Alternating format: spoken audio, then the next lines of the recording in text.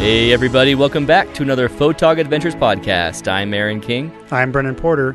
With families and day jobs, we know it's hard to find time to get out there with your camera. So Brendan and I joined together and made the commitment to go out consistently and build up our landscape and astrophotography portfolios. We live in Utah and are lucky to have so many beautiful landscapes all around us. Not only do we have 5 national parks right here in Utah, but we are only a day or less drive away from 30 other national parks. So we created photogadventures.com, this podcast, and our YouTube channel to chronicle our adventures. Come along with us to amazing places and learn from our mistakes and our successes. We hope that you will get out there too and have a photog adventure of your own. It's episode 118. Welcome back to the Photog Adventures podcast, We're almost at the everybody. 120 mark. That's nice. Which was huge.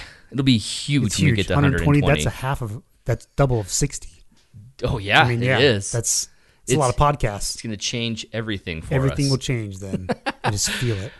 It's interesting because you have all these milestones, and we used to appreciate every new 10 mark, you know? Oh, it's 40, it's 50 now, it's 60. Right. Then we hit 100, and you're like, woo. When's our next big one? Do we just celebrate 200 and that's it? Maybe 150? 150 is pretty good. 150? That's 32 episodes from now.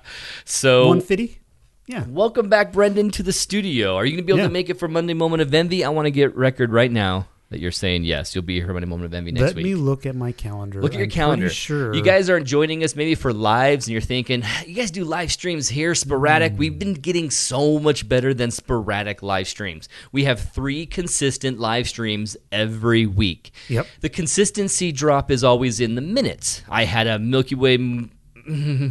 worst Milky Way Wednesday I've ever had that started with tons of issues and started 13 minutes late. I started my Monday Moment of Envy. I ended up starting 4 minutes late when I'm like, I'm right here. Well, what's happening? Why isn't this working?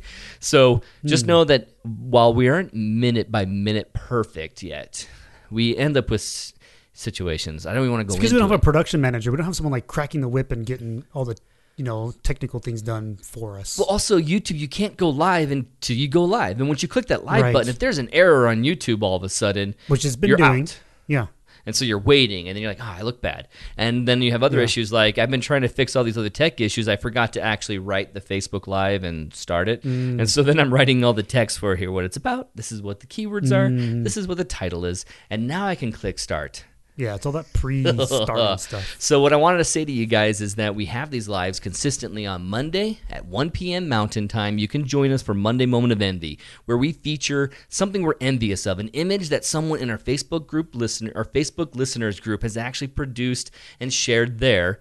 And then we go, oh my gosh, yeah, this is an awesome image. What an awesome fox, Dan Linhart. That's a sweet fox. Oh man, those fox shots are awesome. Foxtrots. Fox shots. I love the comic strip Foxtrot. I loved it as a kid. Yeah? It was a great one. I said fox shots.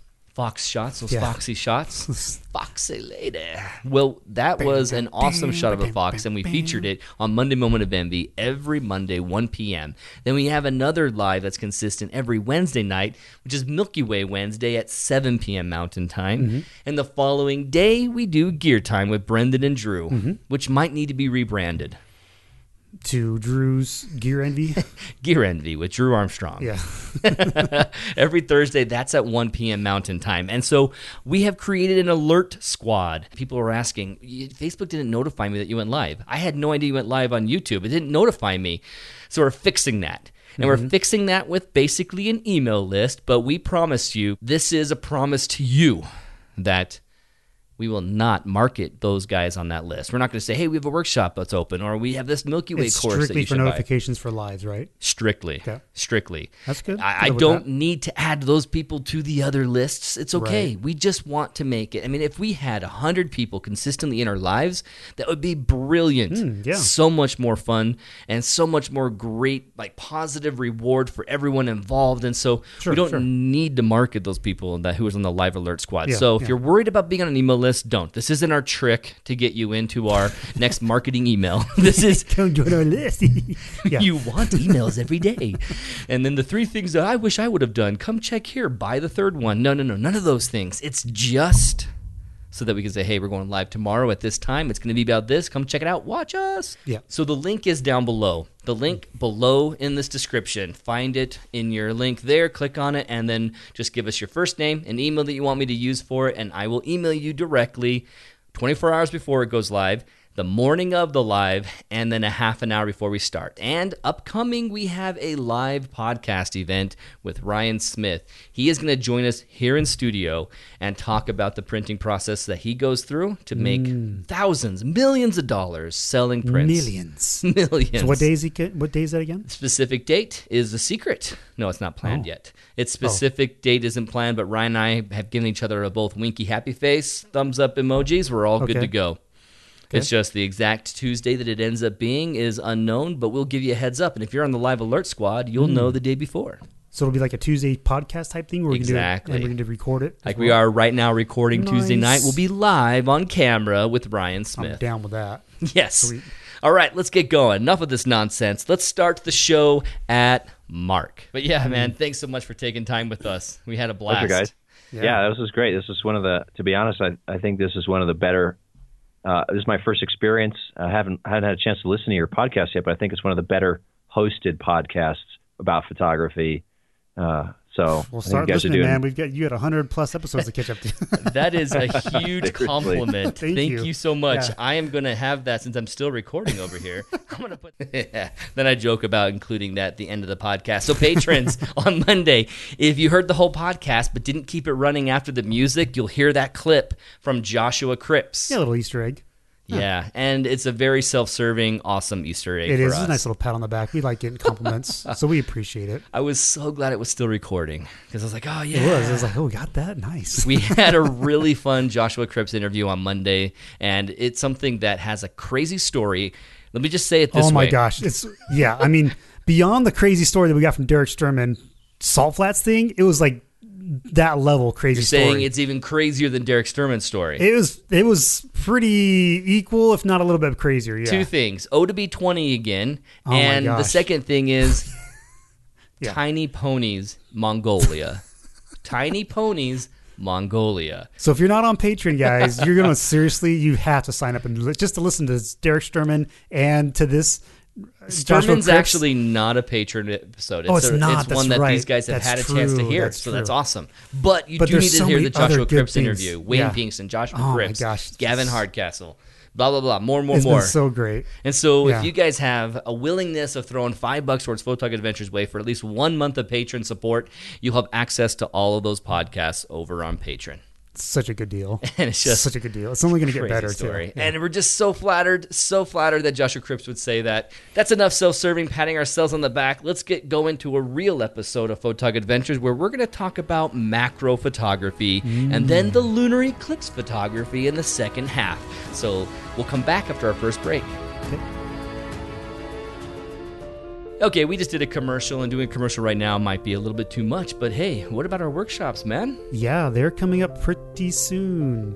Soon. It's 2019 now, officially. And April 1 feels like it's around the corner. Yes, so April is our first workshop. We've got Goblin Valley, we've got Escalante, Natural Bridges. Going out to Goosenecks, and Goosenecks sleeping there on a cot and having the Milky Way above your face as you're sleeping is so hard to sleep. It's too beautiful. It is. You just look up, and you just see this curtain, this dome of stars, and the Milky Way is just gracefully floating above you. It is surreal. It's outstanding. Awesome. I hope you guys have some budget for workshops this year and you want to do Milky Way photography. Please join us with Photog Adventures. Go to photogadventures.com/workshop and you can join us for many locations and learn Milky Way photography with us. Epic fun, guys. Epic fun. Epic.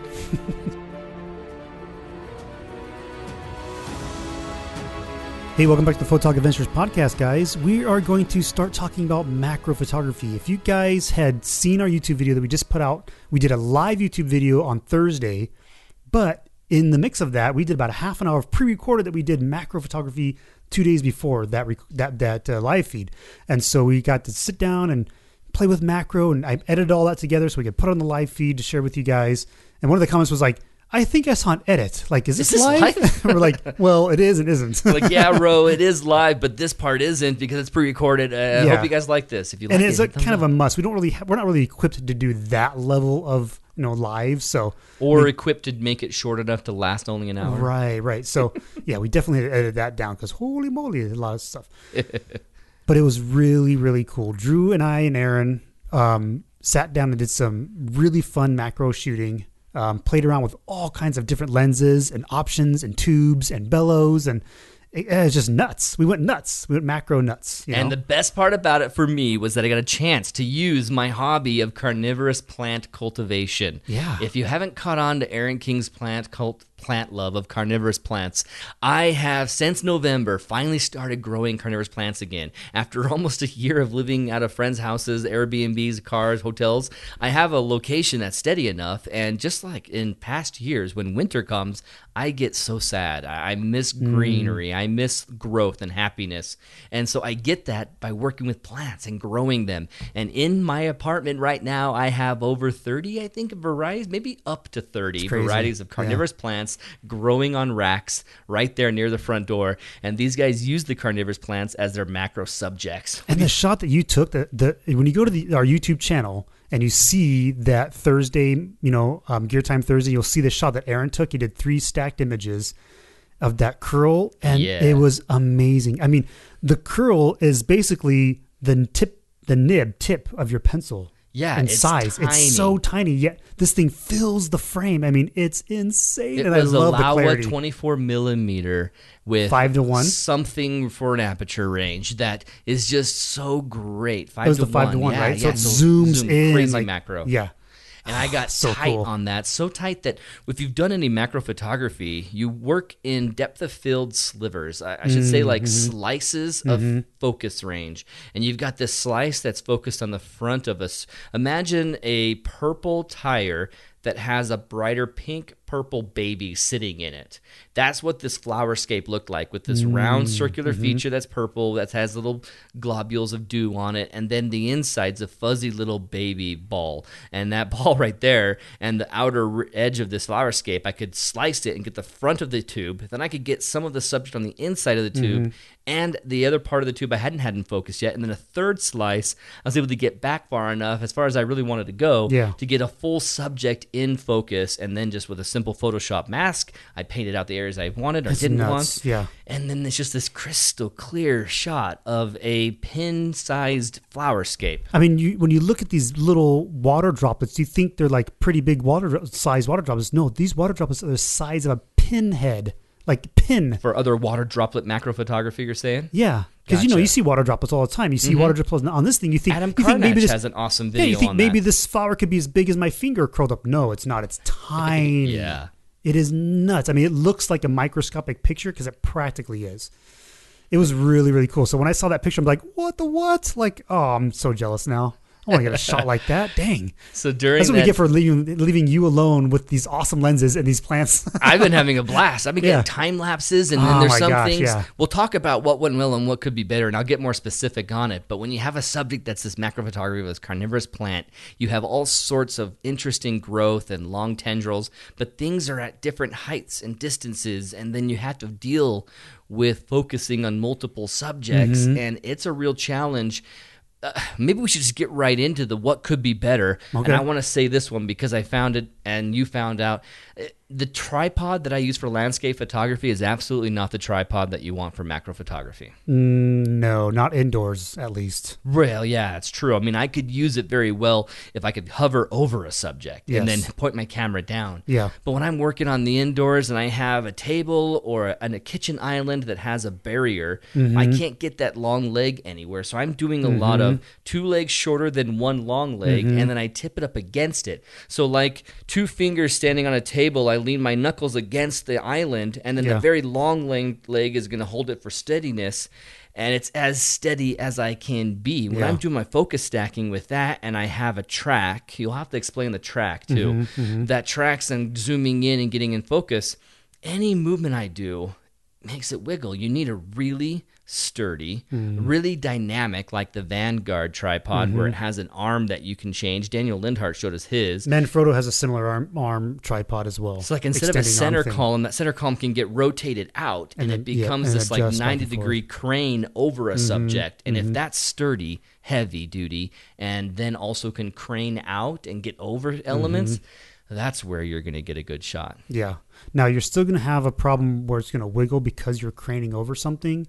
But still, if you're doing something like a time lapse and get really in there, I think that's where Yeah, our tripods just aren't sufficient for Yeah, that. it's been the greatest challenge because I need to get in there. You're kissing the object with the lens practically, Mm-hmm. and if that lens doesn't have a 3-foot reach like the Laowa probe, you have to find a way to get your camera body up in there. Yeah. And make it steady and sturdy and consistent. And it was a huge challenge. I spent hours getting the tripod and camera in position. When it came down to capturing the shot, it was easy. Right. So, unlike a lot of studio macro shots, I've been looking at some other videos on YouTube. They will, cut plants or take plants and do different things in a studio setting and bring it to the camera. Whereas yours are actual live living plants that you don't want to disturb them. Yeah, you don't want to disturb them, and so you want to leave them in the bucket, and that's part of the limiting factor, huh? Right. Yeah. Right. So it's more how you care about what the plant looks like after your photo Yeah, because if you just go to the flower shop and buy some flowers that are already dead, you know what I mean, and then put water droplets on them and do whatever you want with it. True. That's a different story because you can move those as close as you want to the camera because it doesn't matter. It's a non-living object. We're dealing with living objects, which is definitely adds that limiting that factor. So, and you're gonna come up with similar situations when you're out in nature. You're gonna have the same thing where you're dealing with living objects that you don't want to necessarily disturb, and so I still want to get one of those tripods just for that fact. And so maybe we should look into that because that would be one of those, really meaning the good. Vanguard tripod or something with the crane. Mm-hmm.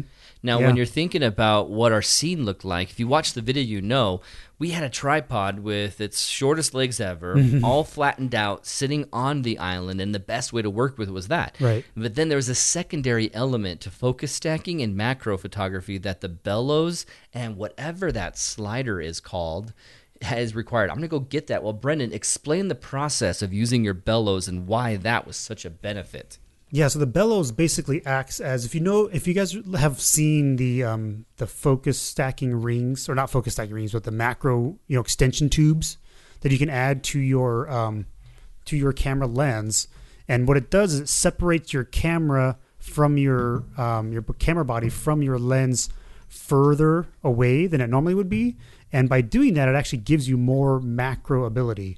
We didn't cover every single macro type. There's one type where you can actually flip a lens, like say something like so you have got like a 60 millimeter or a 50 millimeter lens, you can actually flip it around, and but then hold it to your camera body. No, you actually get an adapter that actually flips it, so it threads on, it screws on backwards, and then so the adapter has like a camera body mount, camera lens mount. You mount that, and then it has threads, and you thread it on. You through your lens reverse thread it onto this thing. Does it end up looking like a pair of binoculars? Kind You of. look through them the other direction, Yes. everything's further away? Yes. Why is that beneficial? It somehow it lets you get really close focus, and then and so it becomes a macro lens at that point. It's really interesting.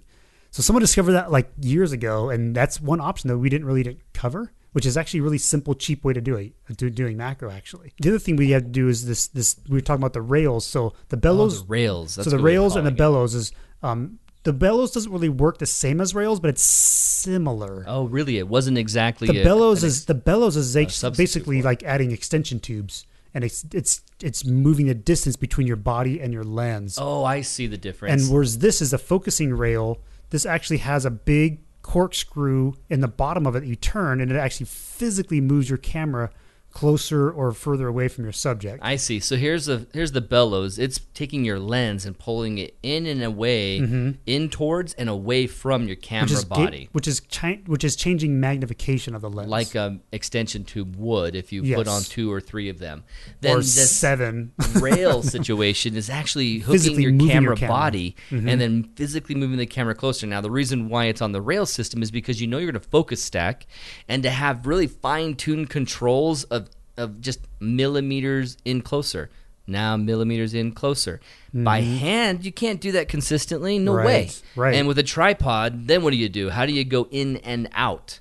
You can change your focus point like you think in landscape photography? No, you can't just pick a different area and autofocus on that area. In some ways you can, and that's what Magic Lantern uses to do slices of focus stacking. See, and this is a problem I was telling Drew that I don't think you really understood, is when I was focus stacking with the camera, it actually introduced focus breathing. You got the focus breathing issue. And then so you guys are wondering, okay, what's focus breathing?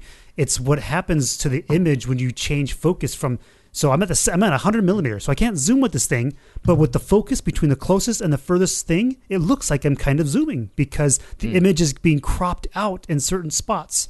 And so the focus breathing is how much image is in your scene at the lowest focus point and at the closest farthest focus point and the closest focus point. They're very different. It's like a cropped image. So imagine if you're taking a picture of a subject that had purple squares in all the corners, and those purple squares were touching the corners with your focus currently, and then you change your focus on something maybe a little bit more distant. It kind of crops in to focus on that distant thing. Now those purple squares in the corner are either gone or overlapped a lot more, and it's just your image has moved, and you're going to end up with the same resolution frame, but then now everything's just kind of warped in a different location. So, and that's what Photoshop was not able to do. When I was telling Drew, I was doing focus stacking, but it was focus stacking in camera with the lens focusing on a different section. Yeah, it was taking the focus and micro adjusting, just barely sliver. And I did like 10 shots of those mushrooms. Okay. And Photoshop just completely bombed out on that. I had no idea how to auto-align those. It would look like garbage, yeah. And so I'm just like, oh man, so that's why I did some research, like what software can I use to do this? And that's where I found Zareen. I threw those images in Zareen. Boom, beautiful. I was like, whoa, okay, now I understand why this program's awesome, Because before I didn't really see the value in the $80 program just for focus stacking. I'm like, this is crazy. Like if I was a scientist, yeah, I could see that. But now that if I use Magic Lantern, which is so convenient with my 100 millimeter, then I can do that, and I can use this program to fix that problem. So awesome. Yeah. So then if you look at your macro event and how everything went with multiple lenses, what would you say went really well? Oh, man. Using that old lens that I had actually was really cool to use that again. That went really well. What surprised you about that? Why would that not have worked well? It's just so old. Oh, I mean, it's just this old Fujinon, and I had an adapter for it, to work on a Canon. And once you throw it on a bellows, man, you can get this crazy. I mean, when you're at 100 millimeters, you can make the 100 millimeters a 5:1 100 millimeter. That's nuts. That's like you're getting microscopic zoom range on that, basically. And then using Drew's like Laowa 25. Oh, I said 24. It is a 25 f2.8. This is a 2.5 to 5.55x. So when you zoom this thing all the way in, this thing is incredible. I was just looking today on Amazon thinking, $400 this lens. I'm like, I want it. I really want my own. While you're talking about that, let me just interject this, and if you have your train of thought, come back to it. Do you remember what it was? Okay, cool. I'm jumping in anyway. Okay. This situation of using a 100 millimeter for macro, this Canon 100 millimeter prime, or this guy, this Laowa 25 millimeter that has a great, really close experience. Here's the drawback, and here you can learn some applications. When you're going to do a focus stack, you're going to use the Laowa because it cuts your slices so thin and it's so intimately close with your subject that you can get some really magnificent, bokeh-rich, beautiful close-up. The hairs on a tiny petiole or the actual little teeny tendrils on a dewy sundew. You can see them in amazing detail. Now, I'm going to use it for a time lapse. Wait a second. Half of my object is out of focus, half of it is in focus. I can't focus stack a time lapse, not without an incredible amount of effort, and it's impossible. No, it's almost impossible. You would have to have an automatic arm do like this distance, this distance, and then go back and take the next picture and do 3. It's like bracketing for focus stacking in a time lapse automation. And then processing that. And it's just like, why would you even bother doing that? Because with the 100 millimeter Canon, I was able to get the entire plant almost, or a huge area in focus, and then run this thing at like an f8, f16, have a greater depth of field, and so all the movement that was happening with my little sundew tendrils wrapping around that flightless fruit fly, and then curling up to fully digest that flightless fruit fly that was dead. I could capture it with the 100 millimeter so much easier. Right. So I have certain plants that are big enough that it calls for the 100 millimeter. I get this thing set up, focused on a good spot that's kind of a compromise between the whole area, and then the whole time lapse looks really good. With the Laowa, I have to have either a subject so small that time lapsing within that area and motion is worth it, or it's just going to spend the entire time. I had 3,600 images that I took of a flowerscape moving, and it barely moved in the entire 15-hour time lapsing, and that was really disappointing. I thought it would be more active. Right. 2, it was out of focus like 1/3 of the way into the time lapse, and most of it spent the rest of the time out of frame. And we're talking like an hour of loading that into my Lightroom. It was so slow. It caused my hard drive to block up, and I had barely any hard drive space left because these giant RAW files for 3,600 plus of them, it was killing everything, bogging everything down for what ended up to be nothing. It just was nothing of the time lapse. Yeah, because when you're at a 5:1, when you're so zoomed in and so close focus, that it becomes razor thin. The focus line is seriously razor thin, and this is at f/16 even. So if they made a new version of this and had it all the way up to like f/40, then we'd be talking something pretty awesome. But this stops down at 2.8, which is insane. That's got to be like razor edge thin. You know what I mean? At f/2.8. We didn't even bother using it anywhere near that. We just stopped it all the way to f/16 because we needed the depth of field. As much depth as we could get, and that still was a tiny sliver. Yeah, it's nuts. So in short, for those of you considering lenses for your macro photography, unless you have a subject you know is just the size of an eraser on the end of a pencil and smaller, don't even worry about the Laowa 25mm. Get something more like this Prime that is versatile for many situations, and you can get a much more interesting, more versatile, talented lens. Yeah, I mean, so the Canon 100mm and like a lot of 100mm that Nikon has it and Sony has a similar lens, they're around $800 for these. You know, this is what the Canon costs retail, and the other ones are probably similar. The Laowa's half that. And this one acts like the 60mm, which has that 5:1. You know, this is basically makes whatever subject bigger than real life, 5 times bigger than real life. A 1:1 was actual real life size. And so if you're looking for that really awesome microscopic type look, then the Laowa may be something you want, and it's only half the price. So, I would definitely have both in my arsenal. Yeah, exactly. But most people are not going to need the Laowa, but they'll have a lot of fun with it if they did. Right. And the Laowa, just like with the 100mm, you're going to want to get a rail that's going to be easy to use. And let me just mention what could be better about the rail. Can I see it? Yep. What was the name on it? It's iShoot. So this thing was made by someone who has tiny fingers. And then their tiny fingers are like, yeah, this little tiny knob is perfect for my tiny hands. I can't do, yeah. But as a man with real fingers and looking at this camera body that's overlapping everything, trying to get in control of these and making what was like tinier than a dime diameter and twisting it and trying to do fine-tuned controls, ridiculous. Yeah. If they could have tripled the size of this knob and given me something that I can quickly fine-tune, I would have loved it. I needed to have just a quick turn. But because it's so tiny, the torque required me to like I was unwrapping a pastry dough that I was about to bake with, and I didn't want to tear it. I had to use that kind of strength in my tips of my fingers to twist an entire iron corkscrew. Right, and that's how I kind of feel the same way. The back screw is better. That's when I get my hands on that and the backside, like hold them both at the same time. Yeah, then it's actually okay when you something. Yeah, and that's the thing is, it's like this was designed by someone who kind of knew what they were doing, and then kind of not. You know what I mean? So whether you get an iShoot or something else for a rail, you do need a rail. Macro focusing rail 150 is what this one is. Okay, so it's an iShoot macro focusing rail 150. Now we know that Really Right Stuff has a very similar item, and but Drew was saying that's almost twice as much, and so if you want American made, you want to support that, then we say go for it. Or, you know, it's expensive, twice as much. Yeah, definitely go for it though. It might be a little bit better engineered than this. This is pretty solid. You know, it's pretty good. What would you say was something that could have been better in your macro experience that night?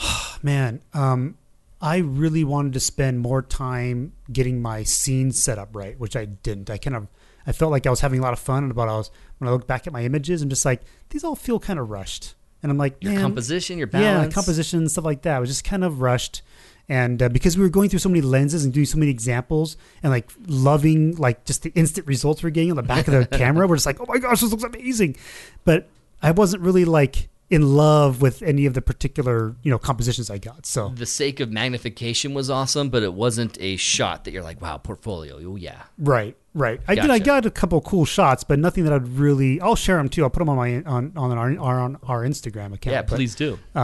I've just barely sat through and processed some of them just last night, and so It's been so busy. Oh my gosh. So anything else that could have been better?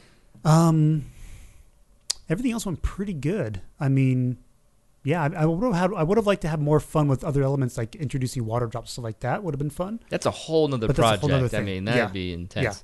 Yeah. Now that Laowa probe that you guys are using can go underwater, and doing really cool, colorful, weird droplets in the water and having them wisp around is a really cool video opportunity. I've seen Yeah. some people do that, and it That'd be looks fun. cool. Yeah.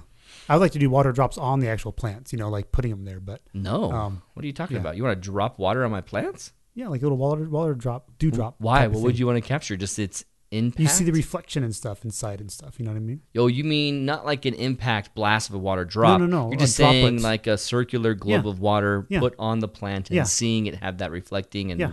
And you refraction see the detail of of light. that because with this Laowa lens, you can zoom right in on that water drop, and then you see the full reflection of that and detail. Yeah, could it be could be really interesting. freaking cool. So that's something I'd like to try out later too. Awesome. Well, macro photography, we're going to talk about this probably more this year, but that was just a little intro to experiencing some of these lenses that Brendan and Drew used during Gear Time. Check out the full story over on Gear Time. It's Gear Time every Thursday at 1 p.m. Mountain Time On our YouTube channel. on the YouTube channel. So go to the YouTube channel and you'll find it there. Again, check the Alert Squad down below if you want to find out when it's happening. Just in your email in your inbox on your email, we'll give it to you in notification there. So let's go ahead and take our last break of the podcast, and we'll come back and talk about what went well, what could have been better with the lunar eclipse. Bad news, Brendan. I got bad news for you. Oh no. We were leading the board on achievements for MilkyWayPhotographers.com. Until And then we had a mutiny on our hands within the ranks of Photog Adventures.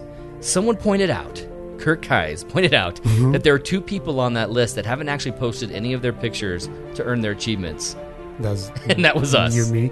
Yeah, we were leading the board with 26 achievements, and man, we are now at 0. And so Shelby Diamond Star, which is Mary That's Beth. why I'm looking at my thing. I'm like, wait a minute. Why does it say I have only so many achievements to achieve? That's still? right. Like, what's going on? So if you guys haven't come on and joined us on MilkyWayPhotographers.com, it is your location to go and gamify your progress towards a master Milky Way photographer. Get credit, get stickers, get achievements, advance, and bragging rights. It's pretty cool.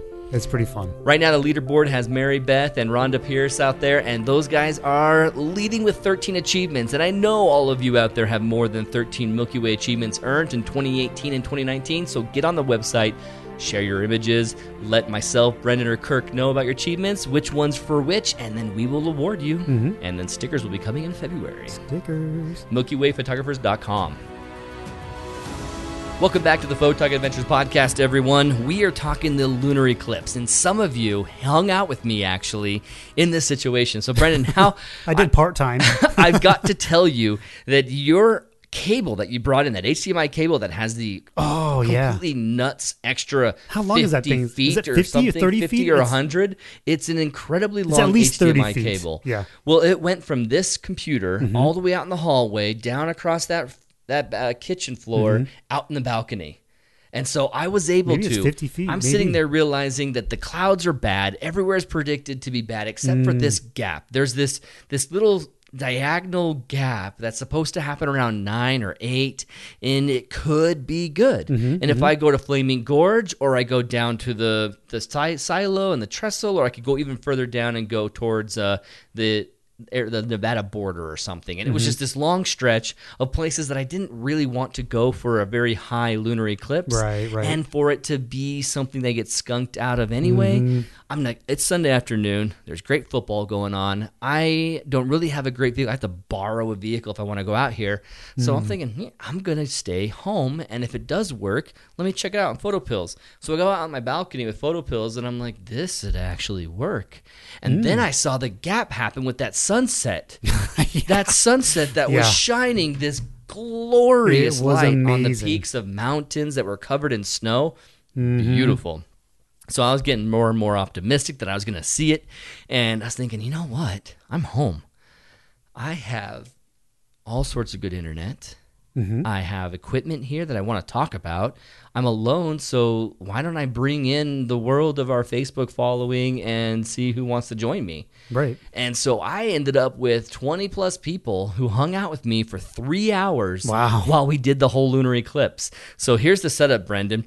I took the cable from out of this computer right here, went all the way out to the balcony, gaffers taped it all along the way, and then it was able to even have the door close on it because the door wasn't very snug at the bottom. It was just one of those like little scrubby like rubber things. And that's it, right?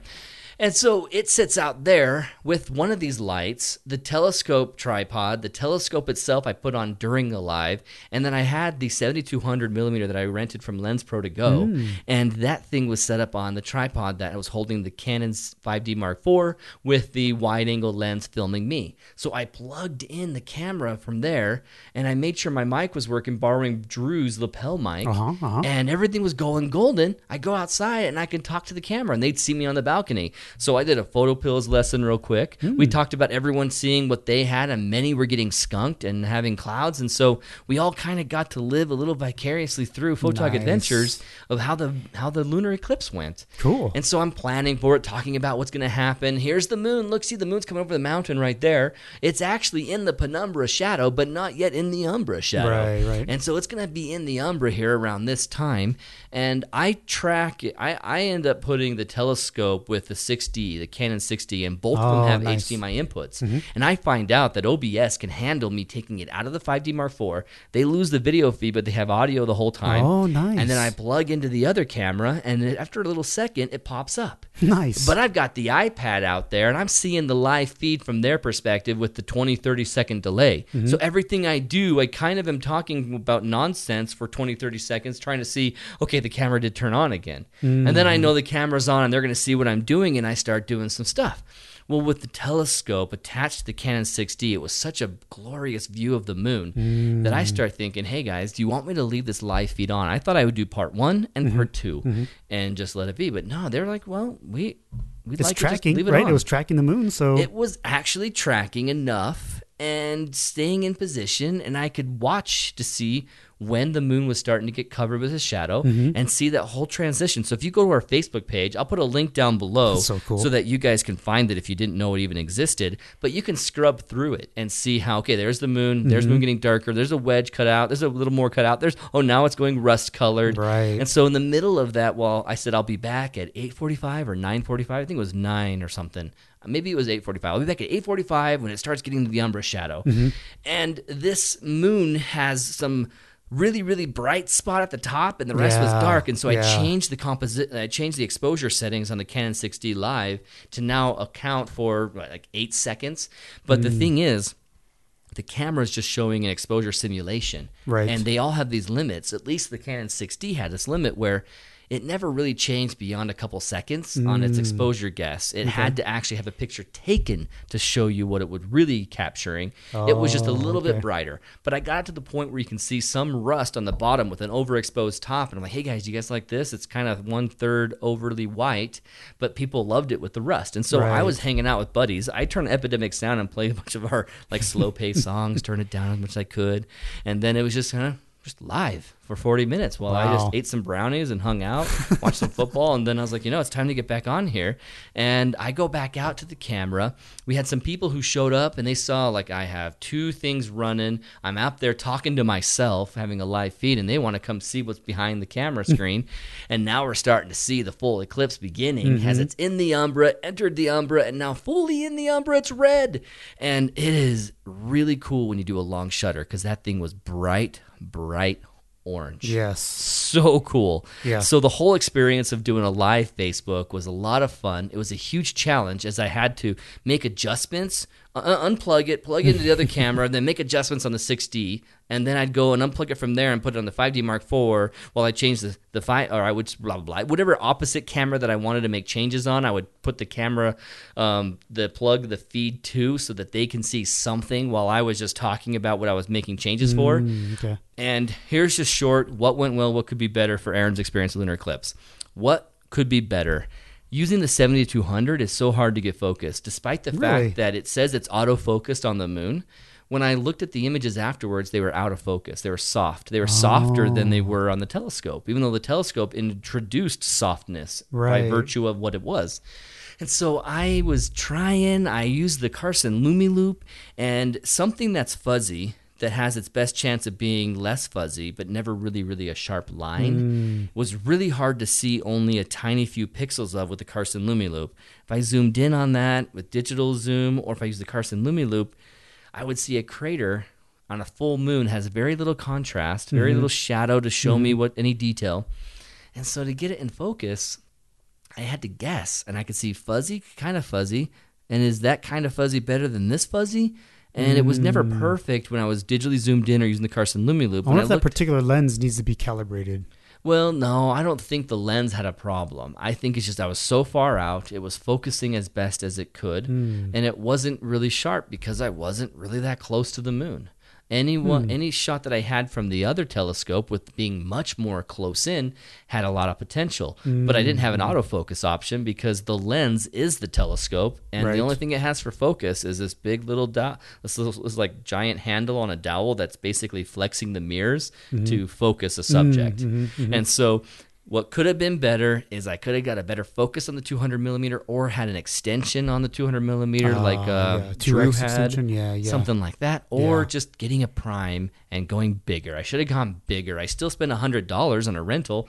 I might as well spent a few more. Now, was it at the f2.8 or at the f4 version? I ended up going for the f2.8 because I wanted to play around with it, doing some distant sky stuff. Those are supposed to be like legendarily sharp, so that's what throws me off a little bit. The lens isn't at fault. It's just hard to get the autofocus to get there, and I didn't have enough time plugging it in and unplugging it from my HDMI to really get the focus sharp. What I should have done is taken an object that was at an infinity point for this lens, focused on it, and then pointed it at the moon. But I was trying to focus at it using the moon and looking at it through digital zoom, and it all wasn't conducive, at least in my time frame, the way I was handling it, to get a great shot. And I kept thinking that I had it, because it was like, oh yeah, I found focus, I'm good. And I thought, it looks focused to me. I took a picture, I look at it, I'm like, yeah, it looks pretty dang focused.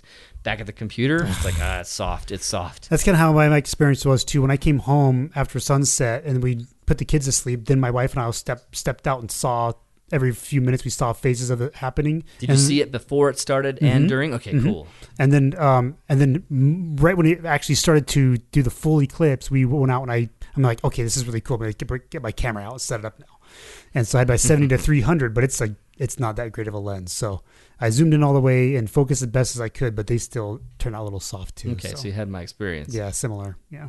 So then the last thing what went well, though, is that you mentioned already that go-to mount on the telescope was tracking just enough that I could do a 5-second exposure. And what I thought was going to have some fuzziness, and it looked kind of fuzzy, it had a great feed. It was a beautiful feed on Facebook. Even though it's not perfectly sharp, it was still enjoyable. And to see that pure big moon next to the chat text over there and just hanging out with all you guys, that went really well. Yeah. And I captured a shot, and I look at it with 5 seconds, and dang, it's so orange. And I got a few stars in the background, which prove it wasn't trailing that much, because those stars are pretty sharp. It was much better on the telescope than I expected. It was I should never have rented the 7200 because I wasn't equipped to make sure it worked anyway. I was trying to do too many things at once anyhow, because that's what I want to do, it seems, at times. Do too much at once. Gorgeous, tracked, turned out well. Love the orangeness of that moon when it has a long exposure like that. It's just amazing. And if you guys don't already know it or just have forgotten it, and it was mentioned during our Monday Moment of Envy, it was mentioned during the live feed, and it's in Kurt Kai's article on MilkyWayPhotographers.com. It's crazy to think that the lens of our Earth's atmosphere, the way that if you see a sunset and the light's coming through, and at that angle the light's hitting, you're seeing a pink, a yellow, an orange, that really cool sunset color or sunrise color, right? And if you were to travel on the Earth all the way around with it, and went at the same pace as the sunset, you'd always constantly see a sunset glow, right? Oh, right, if you went with right. the same pace and kept that angle always the same time. So the lens of the Earth's atmosphere is constantly having light go through it and making a red. And that lens is hitting on the top and the bottom of the Earth and always casting this like diagonal crossing lines of color. And when we cast shadow on the moon, the sunrise and sunset collective color is casting light on the moon, which makes it that red. That's really cool. It's the sunrise sunset light Yeah. hitting the moon. That's nuts. It is nuts that lenses and crisscrosses and ends up targeting the Yeah, moon like yeah. that, like a tractor beam of glorious light. Wow, that is cool. I never really thought about that before. I know. Which Troy Warwick said it the best when he called it that this collective sunset and sunrise light hitting it made sense, because I was calling it the glancing light using the article, but I love calling it the sunrise and sunset light. Good job, Troy. Glad he Nice. didn't die over there at Dead Horse Point when he went down for that football. So anything of what went well, what could be better before we get end this podcast? Yeah, I just wish I was better equipped. I wish I had a better lens. I want to upgrade that 70-300 to the newer version, but eventually we'll get there. A lunar eclipse moment, if it's really important to you, you got to go higher than 300 millimeter. I get a 100 to 400, or get something that's crazy long. If you have a 150 to 600 something for wildlife, make use of that. Or get a tracker. Dean Vincent had an amazing image for me. I loved it personally because you see all the stars. Bright orange moon. The sky even gets a little bluer because he's tracking with it. Oh, yeah. I loved that shot. And Now, so I used to have a Sigma on a crop sensor. There's a Sigma, I think it's a 15 to 250 or 18 to 250. It was like crazy, like zoom lens.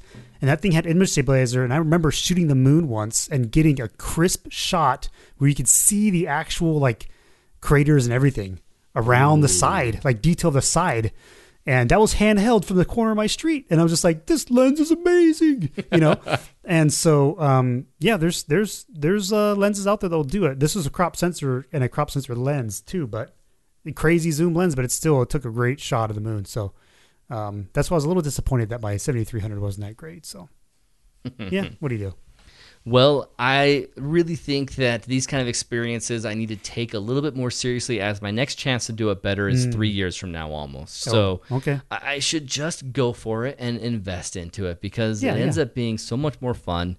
And next time I'm going to go a little further. And this year we have a total solar eclipse. If you're down in Chile or Argentina, you can see a total solar eclipse and even get that one better. So fantastic. Love it. We thank you guys so much for joining us on the podcast. If you guys enjoy this content, you actually love listening to the voices of Aaron King and Brendan Porter, then don't thank us, thank our patrons. This whole thing that is Photog Adventures you guys are supporting, thank you so much.